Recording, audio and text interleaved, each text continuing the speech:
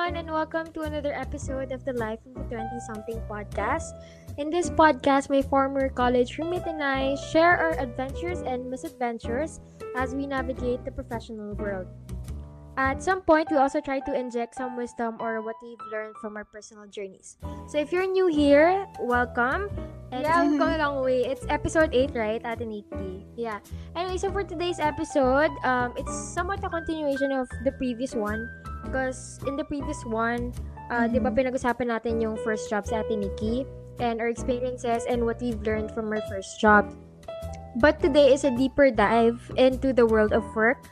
So we try to examine actually yung workplace natin. So, ayun. Actually, this episode is just gonna be free-flowing kasi wala kami masyadong baon ni Ate Nikki bukod sa aming experience. And I also almost forgot about this then. Kasi we've been both busy, di ba? 8 weeks tayong walang episode. And nag-promise pa naman tayo sa last episode. Sorry. We will try to do 2 episodes per month. But awat pa naman. It's only December. And I'll try to stay awake as much as possible. Kasi Ate Nikki is tulog, inaantok na. Kasi sleeping time na niya. But anyway, without further ado, let's go down to the nitty-gritty of this topic, which is actually about work culture. So, Ate Nikki, tell us about your work or like the types of work that you've been in and you're going into. So, in terms of yung mga deadlines, load, and then yung environment mo. Alright, so I'm on my second job right now. And it's quite different from the first one because yung first one I was teaching and this one I'm a media analyst, so I analyze news every day, and this is client based, so every day I have deadlines, I have deliverables every day from for 3 different clients. So medyo medyo may pressure, medyo may parang you're prompted to wake up talaga and work kasi otherwise you're gonna miss your deadline. It's not gonna be good for the client. If I contextualize it, probably I would say na typical corporate job, typical corporate work na in communications naman, quite a disadvantage for me kasi I'm dealing with data every day. So, nakaharap ka lang sa laptop and alam mo yung parang gusto mo na gumagana naman yung utak mo kasi of course you're analyzing things, but at the same time parang gusto mo rin ng ibang environment. Parang it's a type you see talaga sa movies. But I think it's just like job. this kasi remote work siya for now.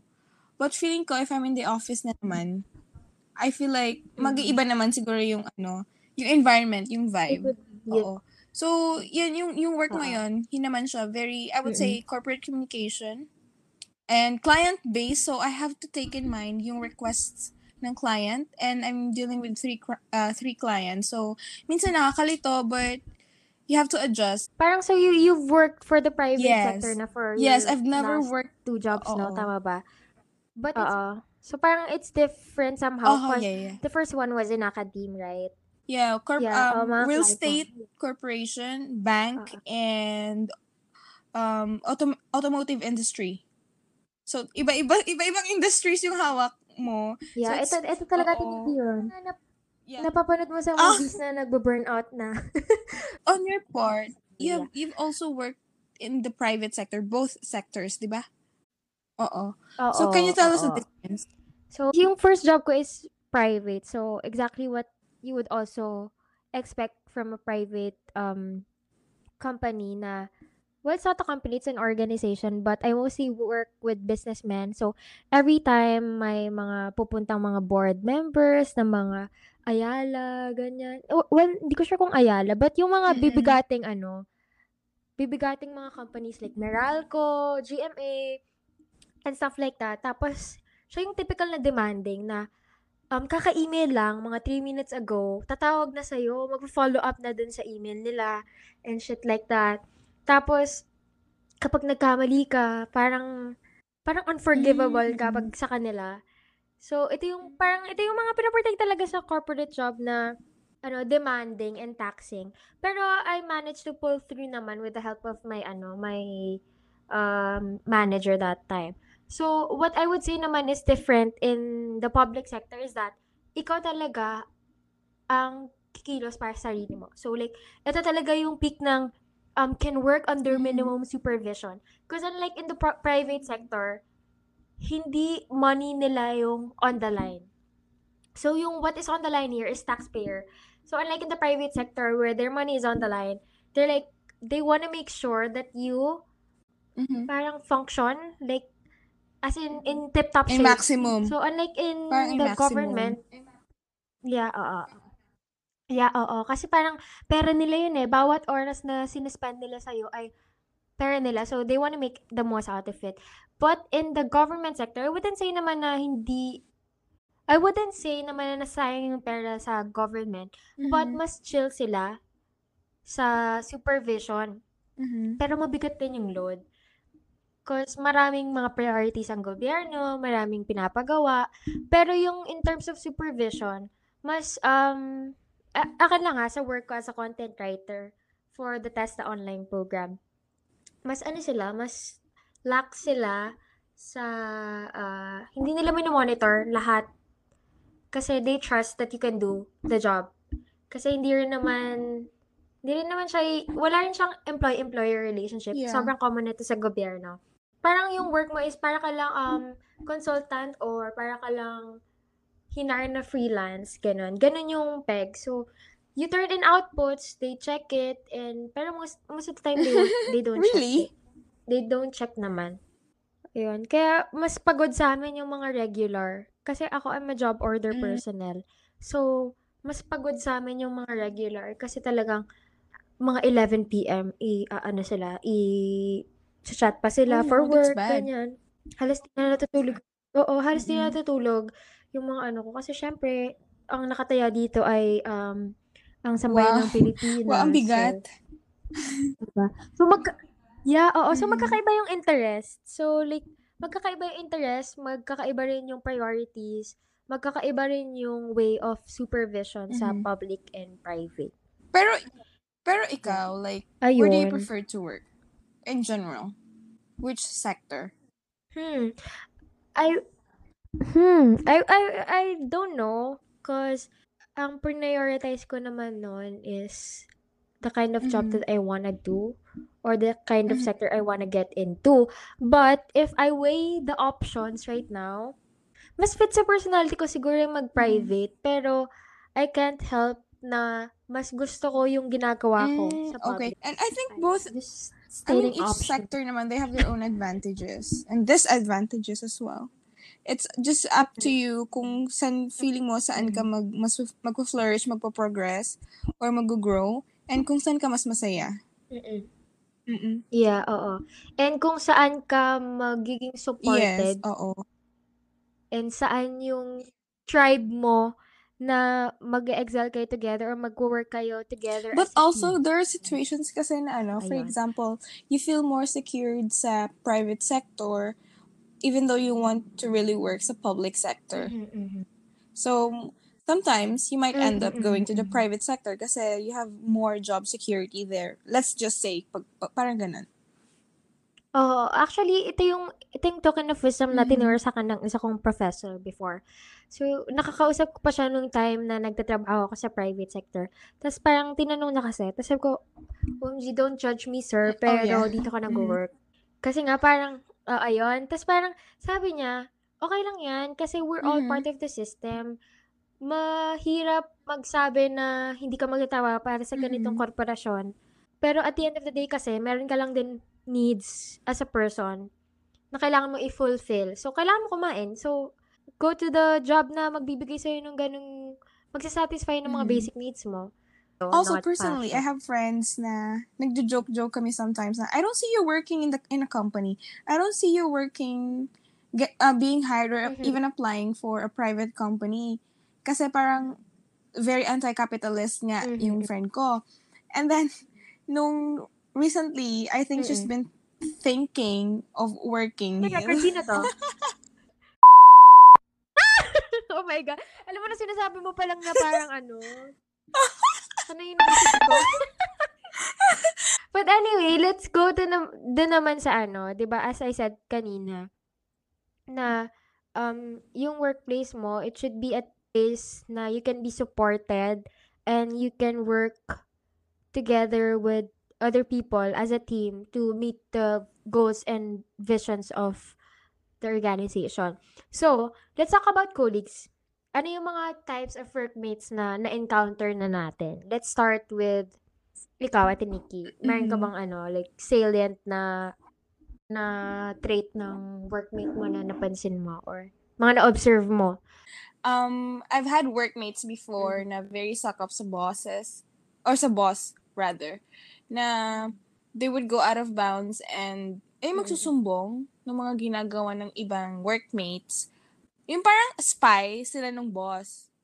Alam mo yung mga kaklase mo nung elementary na Yes, exactly. mag-volunteer Ganun. magsulat ng Parang noisy. ganun. And, oo, nung nalaman ko yun, sobrang ganun ba? nainis ako kasi parang that's very unprofessional. Come on, we're already graduates, we're adults, we're young adults. You do this just to stay dito sa work mo. Just, rely on your own capabilities for you to stay longer in this organization. You don't have to do those things. Diba? But I've also had workmates na very, very, very, very passionate sa pagtuturo. Oo, na parang, mapapaisip ka na lang na, wow, buti pa siya, ang dami niyang energy sa morning. Oo. And also, mga workmates na, yung kasi, pag may event sa work, na kailangan mo pang i-remind sila everyday to do their part, na where in fact, di ba, if you're working, if you're trained during college, alam mo na yung gagawin mo. Ako naman, I have had my fair share Ayun din yung of yung term. mga Oh my God, sipsip. kanina ko pa iniisip, Ayan, sipsip. yun nga. Mga suck up kasi. Ang arte Hindi mo ko kasi suck maisip. up. Alam mo, basta anyway yun. Oh. And then? Sip-sip yun, sis. Ayan. So, ewan ko, parang tinatry ko na understand yung motivation sila. And what I can say is, nahanap talaga nila yung motivation nila in being the teacher's pet. Parang ganon. Siguro sila yung, nung elementary, sila yung mga teacher's pet. No problem kung nagpa-function naman sila, di ba? But sometimes, it hurts yung team dynamics. Yun yung na-observe ko. Na parang hindi sila mapagkatiwalaan ng mga people around them. Ako, as a spectator, na parang makikita mo yung isang sip-sip, tapos makikita mo yung people around him or her. Tapos mapapansin mo na parang may distrust or parang may barrier. Kasi nga, alam mo yun, na parang baka lahat ng flaws ko ay nire-reveal niya sa management, ganyan. And may times naman na okay sila as a friend outside of work, pero hindi sila okay as a workmate. May mga ganun namang types of people na parang, okay siyang tropa, nakaka-relate kayo sa isa sa mga hobbies, pero di mo gusto yung work ethics niya. May mga ganun naman din. Or hindi naman sa hindi mo gusto, parang hindi lang jive yung work ethics nyo. Kasi like, kunyari, siya choleric, ayaw niya nang nababypass. Ikaw, you like to be flexible. So, parang may mga ganong minsan mismatch. Or it could be the other way around. It could be the other way around. Na parang mas okay ka ng workmate and not friend. Ako, like, I've always been vocal sa aking mga kapatid and sa aking mga close friends na my workmates are not necessarily my friends.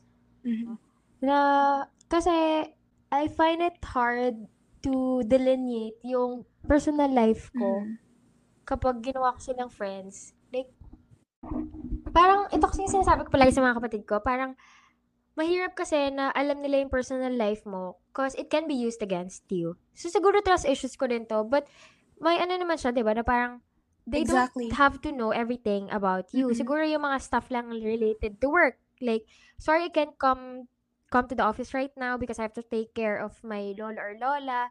But other than that, they don't have to know. Unless you really want to share or ikaw yung type na you wanna make friends, you wanna go beyond work relationships and really make friends, genuine relationships. Pero kasi, ako, I started working na ganun yung mindset na not that hindi naman sa I'm not here to make friends, but more like may trust issues ako na kasi we're gonna move from one work to another.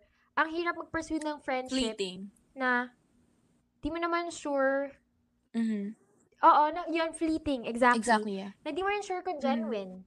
But, ako, like, siguro yun yung isip ko nun. But, eventually, I was able to make friends naman from my previous job. So, like, kasi millennial, so we share the same interests, somehow memes, and we take lunches together. But I would say na not everyone. Na ang friendship with colleagues ay hindi pang lahat. Tsaka, I wouldn't Yeah, call exactly. my workmates family. But, Na I've also been very vocal to my friends.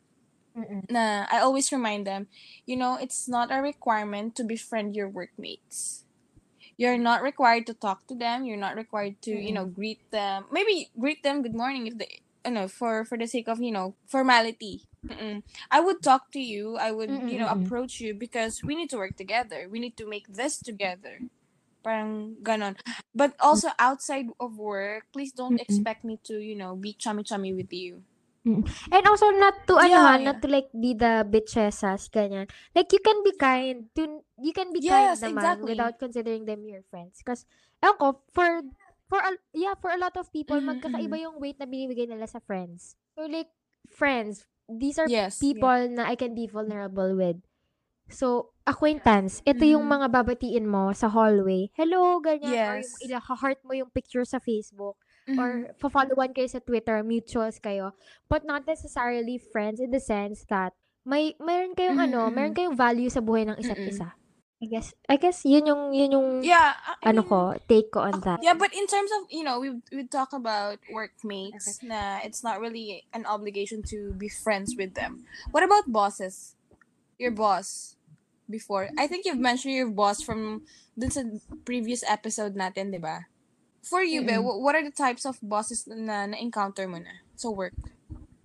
Oh my gosh, I have two. Edi parang alam na nila yon. But, sige. Merong type na slave driver. Yung talagang pupudpudin ka sa work na beyond na sa iyong Job description. job title. Beyond na sa sweldo mo, beyond na sa, beyond na sa kontrata mo. And then, meron namang mga bosses na hindi sila, hindi sila masipag, but they're kind. Hindi sila masipag, so ikaw, hindi ka rin nila pupudpurin sa work. Like, sige, like, uwi ka na, 5 na eh, huwag ka na mag-OT, ganyan. Or, may make sure nila na compensated ka kapag nag-render ka ng overtime hours. And then, meron namang mga bosses na really deeply concerned about you. So, I guess yun. Yung una, slave driver. Yung isa, I don't know what to call it, but kind. Siguro, kind but tamad boss. And then, itong mga last is yung the leader type na wants to get everybody on board and wants everybody to move forward. So, the team could be better. For boss Ikaw. naman, kasi 'di ba when you say boss, commanding, 'di ba? It's different from a leader. Yung siguro mga na-encounter kong bosses before, merong type ng boss na magko-command sa mga subordinates until wala nang matirang trabaho for him or her. Na yung parang yung work sa yung mga iba't ibang subordinates. Tapos, yes. delegator, and all Yun, the that person, all delegator, that boss is ganyan. left is nothing. Tapos, diba, kung nag-uutos ka, you also have to coordinate with them na i-check mo sa subordinates na yun na seeking for updates, parang ganun. Coordinate with them na about the progress of the task that you delegated to them. Pero may na-encounter din ako ng boss na after mag-delegate ng task, wala. Ayun, parang siya yung nag-iintay na lumapit sa Iwan kanya. na. Yes, parang gusto niya lang exactly. i-unload yung trabaho. Oo. Tapos sige, kasi, if you're the boss, if you're the, let's say, team leader, let's say, diba, alam mo dapat yung nangyayari sa buong team. Alam mo yung update sa buong team. Parang sa org lang din, diba, if you're the executive director. Meron din ako na-encounter na boss na mabait naman, super bait, pero very clueless dun sa job niya. Alam mo na, nalagay lang siya sa position na yun, because there's no one else to fill the job. So, very clueless talaga na sometimes parang, bakit ganun yung boss ko? Ako pa yung nagtuturo, kami pa yung nagtuturo ng gagawin. Even sa pag-iisip ng agenda sa meeting, why would you call for a meeting without an agenda? Diba? Guys, Tapos meeting, yung miss ko lang kayo. aabot ng ilang oras na pwede mo namang i-email na lang. Oh my God, Pet peeve ko sa work yan. yan. Isa to sa mga pinaka rant ko talaga ba? Yeah. Oo. Yung parang quick meeting lang, Oo, guys. exactly. Pero Or bakit during inabot lunch. ng lunch? During Yung lunch. 10 a.m. na meeting? Oo, me Oo, too. I Yung parang hate nanguya lunch meeting. ka. Tapos, nakikinig Oh, nakikinig ka sa or for boss mo. What the fuck? Ako, Tapos tinanong ka, yes po. diba, nakakainis talaga yon. Gaganon ka. Oo, na parang, bakit pa kailangan magpa-call ng ganitong meeting na abot ng over 30 minutes when in reality, you could just email it to us. Yun din, naka-encounter din ako ng boss na very inefficient. Lahat ng iisipin niyang strategy, hindi nag-work. Alam mo yun? Tapos sasabihin niya na, isip-isip po tayo, suggestions po. Tapos hindi naman niya papakinggan yung suggestion. Kasi ayaw daw nung higher up. Diba? So, parang inefficient yung buong team namin kasi yung inefficient plan, your strategy, yung nasunod. Parang bottom up. Top to bottom? Bottom up. No, mali pala. Hindi pala bottom up. Ano yung bottoms up? Top to bottom. Top to bottom lang na parang if hindi mo yung consider yung suggestions ko, ba't ka pa nagtanong? For not. If this Wala meeting talaga. is just for relaying messages from... Ay, isa pa, Nikki, on the topic of meetings, no? Ayoko rin yung meeting na sasali ka, pero wala ka namang role sa meeting. So, you end up just wasting precious hours. Like, sitting there, tapos, parang, pretending to take notes. Yung hindi ka naman needed sa meeting, pero ni-require ka ng boss mo para, for equality na nandito rin yung iba. Naiinis talaga ako pag naalala ko yung mga gano'n. Equality, yeah. Alam mo, inclusivity and shit. Inclusive! Yes! Ayun, ganun talaga. Typical works. Siguro naman hindi lang tayo nakaka-experience ng ganito. Marami sa inyo guys na mga ganyang boss. Napipikit ka na lang minsan. Napipikit ka na ito lang. Ito nga ay collective. Clasp your, what you call this, knuckles para makalma ka. But anyway, speaking of meetings, may pakape ba sa office mo? May pakape sa baba. Pero dun sa mismong office before, wala. Wala talaga. Libre. Alam mo yung may natira from a very important meeting, tira-tira. Tira-tira talaga. Pero may pantry kami. Kasi mahalaga yun, di ba? But anyway, sa office niya may pakape. Oo, may pakape. Doon sa una kong office like parang ang dami kung ano pang types. Parang may choice pa ako kung anong gusto ko pabili. Starbucks or yung nabibili sa DTI na sa katabi kasi namin yung DTI. DTI nga ba yun? DTI. Katabi namin yung DTI. Tapos bibili kami sa Go Local store nila ng mga local na kape. Ayun, tapos ako may choice ako. Powerful ako eh. Powerful ako kung anong gusto kong kape. Yun yung kape ng office namin. Kasi nakikikuha lang sila ng kape sa training. Yung feeling na bilang caffeine addict, feeling ko, yung parang pag hindi ako nag-coffee sa isang araw, feeling ko kulang yung day ko. Same, yung parang feeling ko hindi ako productive eh. Siguro kasi hindi ako nagkape. Parang ganun. May something talaga pag... Tsaka pump ka eh, diba? Kapag pump na pump. Tapos tatai ka mamaya. Ba't napunta doon? Anyway.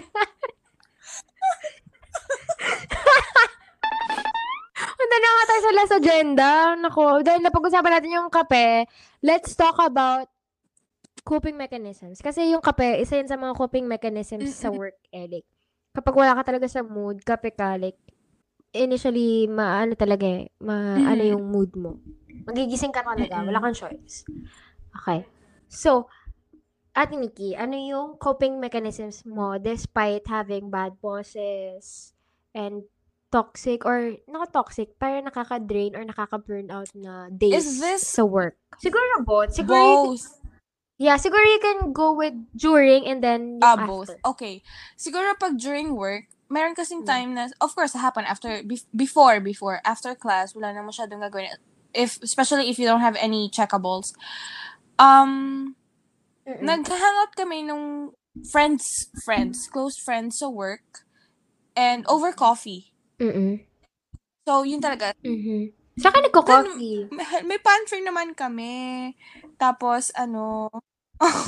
may water dispenser naman. May hot water na gano'n naman siya.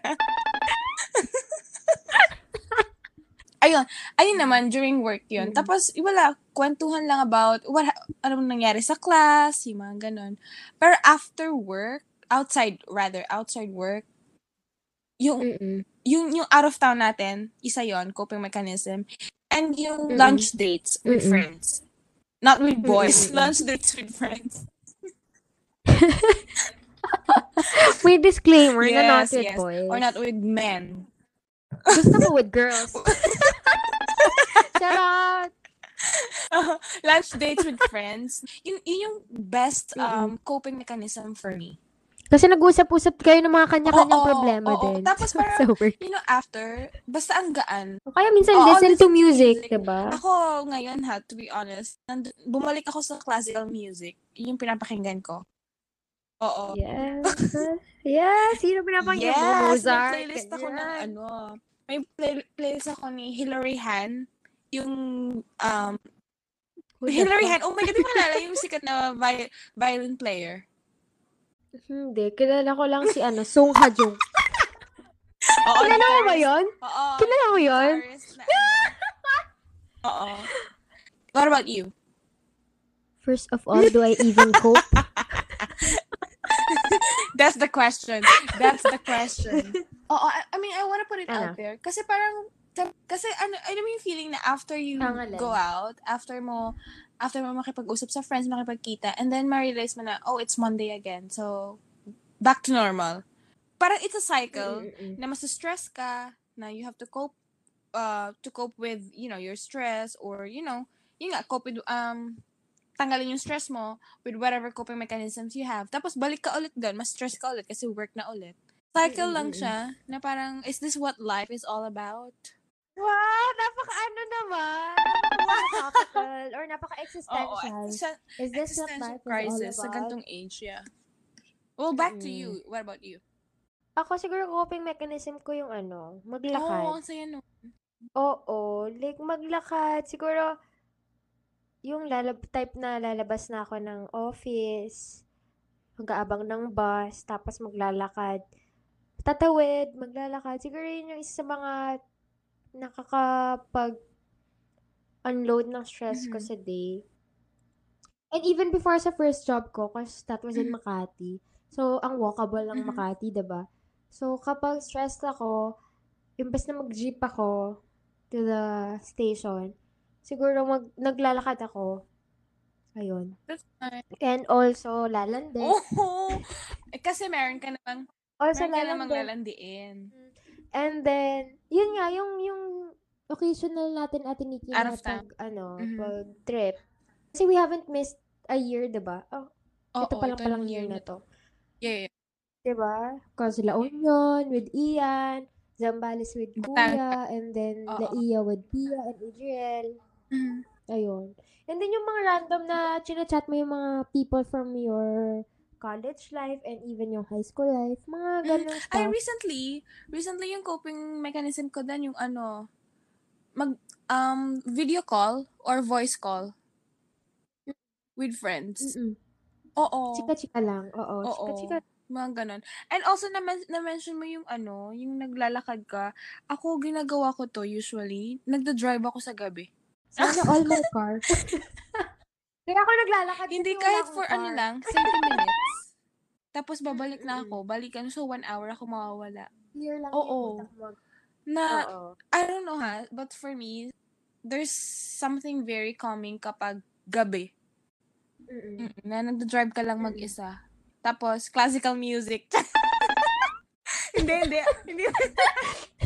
Joke lang. Alam mo na, miss na kita, baby, hindi ka na. Baby, pauwi na ako.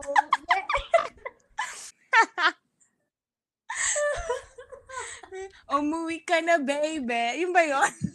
Baby. Tanga, hindi. Baby, pauwi na ako. Ano yan? Iba yan? Ano pa isa? Napatitig ng workmate ko. Ikaw pa rin ang baby ko. Baby. Ay, meron ikaw ang bini-bini na, ninanais. Yun lang mga ipatugtog sige. mo. Ano ba yun? May playlist ba sa Spotify niya?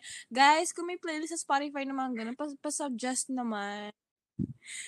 Para next time. Send kay Ate Nikki. Next time, mga ERP. Pagod na ako. So Ate Nikki, anong i-advise natin dito? Mag-a-advise pa tayo dito. Guys, gusto niyo ba ng advice? Wag na. Oo, lahat naman tayo na pagod. Oo, pagod na rin kami, burned out no? naman tayo lahat eh. So, let's be burned out together. Hindi, ano naman. Yung intro ko pa naman, sabi ko, di ba, we try to inject at some point lesson. Siguro naman may lessons pa rin kayo napulot, no? Kahit wala na kaming synthesis. Yeah, but sa age naman na to, kasi we're all working, nakakapagod naman talaga ang work. So, siguro time to maghanap kayo ng bagay na hindi magpapaalala sa inyo ng work. Kasi ako, yung job ko ngayon, tapos na ako ng 2. So, ginagawa ko, iniiwan ko yung phone ko sa bahay. Basta kailangan away from the screen. Tapos pumupunta lang ako sa house ng pinsan ko. Nilalaro ko yung baby niya. Yun lang. For 3 hours.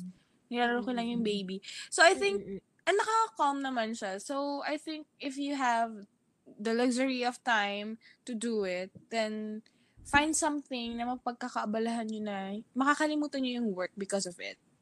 Pwedeng tao, pwedeng bagay, pwedeng bagay. Ganon. Pero ako walang tao, so sa bagay tayo. Walang girl, boy, bakla boy. What about you, Bex? Ako, siguro, what I would say is to find a good support system. Kasi, there's only so much that you can read about na makakahelp sa inyo. There's only so much na mapapakinggan nyo na makakahelp sa inyo. But, yung to have a friend na makakapag-unload kayo ng stresses nyo sa work, it hits different. Well, it hits different, parang sa Twitter. And also, siguro I would also say to always examine your environment. To always reflect din sa sarili while performing in that environment. So, kasi diba, we discussed mostly work cultures and we talked about different kinds of relationships, different roles sa trabaho, bosses, and also yung environment, yung deadlines and type of work. Siguro, it's always good to examine, to reflect. Para lang in-track kayo sa kung ano na ba kayo and kung ano na ba yung part ng goals nyo na achieve nyo and if may natutunan pa kayo sa work nyo and nag-enjoy pa kayo sa mga ka-work nyo. And, wait lang! Again, if you're new here. Ay, oo nga pala. Sige. Okay, sige. Yung isa-shoutout mo pa nga pala.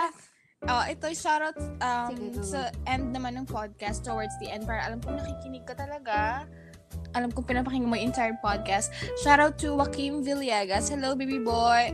Si Joaquim, Becky, he always asks my friend kung nakapag-release na ba daw tayo ng bagong episode. Kasi, yes, medyo na-touch ako nung sinabi ng friend ko yon. Kasi, hindi ko alam na mahilig pala siya makinig ng podcast. So, hi, Joaquim. Thank you for supporting our podcast. Thank you for listening. Well, there you have it, guys. Thanks for tuning in to another episode of the podcast. Again, if you're new here, welcome, and I hope you stay for the next episodes. Do follow us on Twitter, like us on Facebook. So, just look for Loads Podcast or search na lang yung Life of a 20-something. Or if friends naman tayo, just chat us. Let us know what you think. Or let us know what you want to hear also. And if you want to shout out, you can also ask us. And that's it, you guys. See you on the next episode. Bye. Good night. Bye.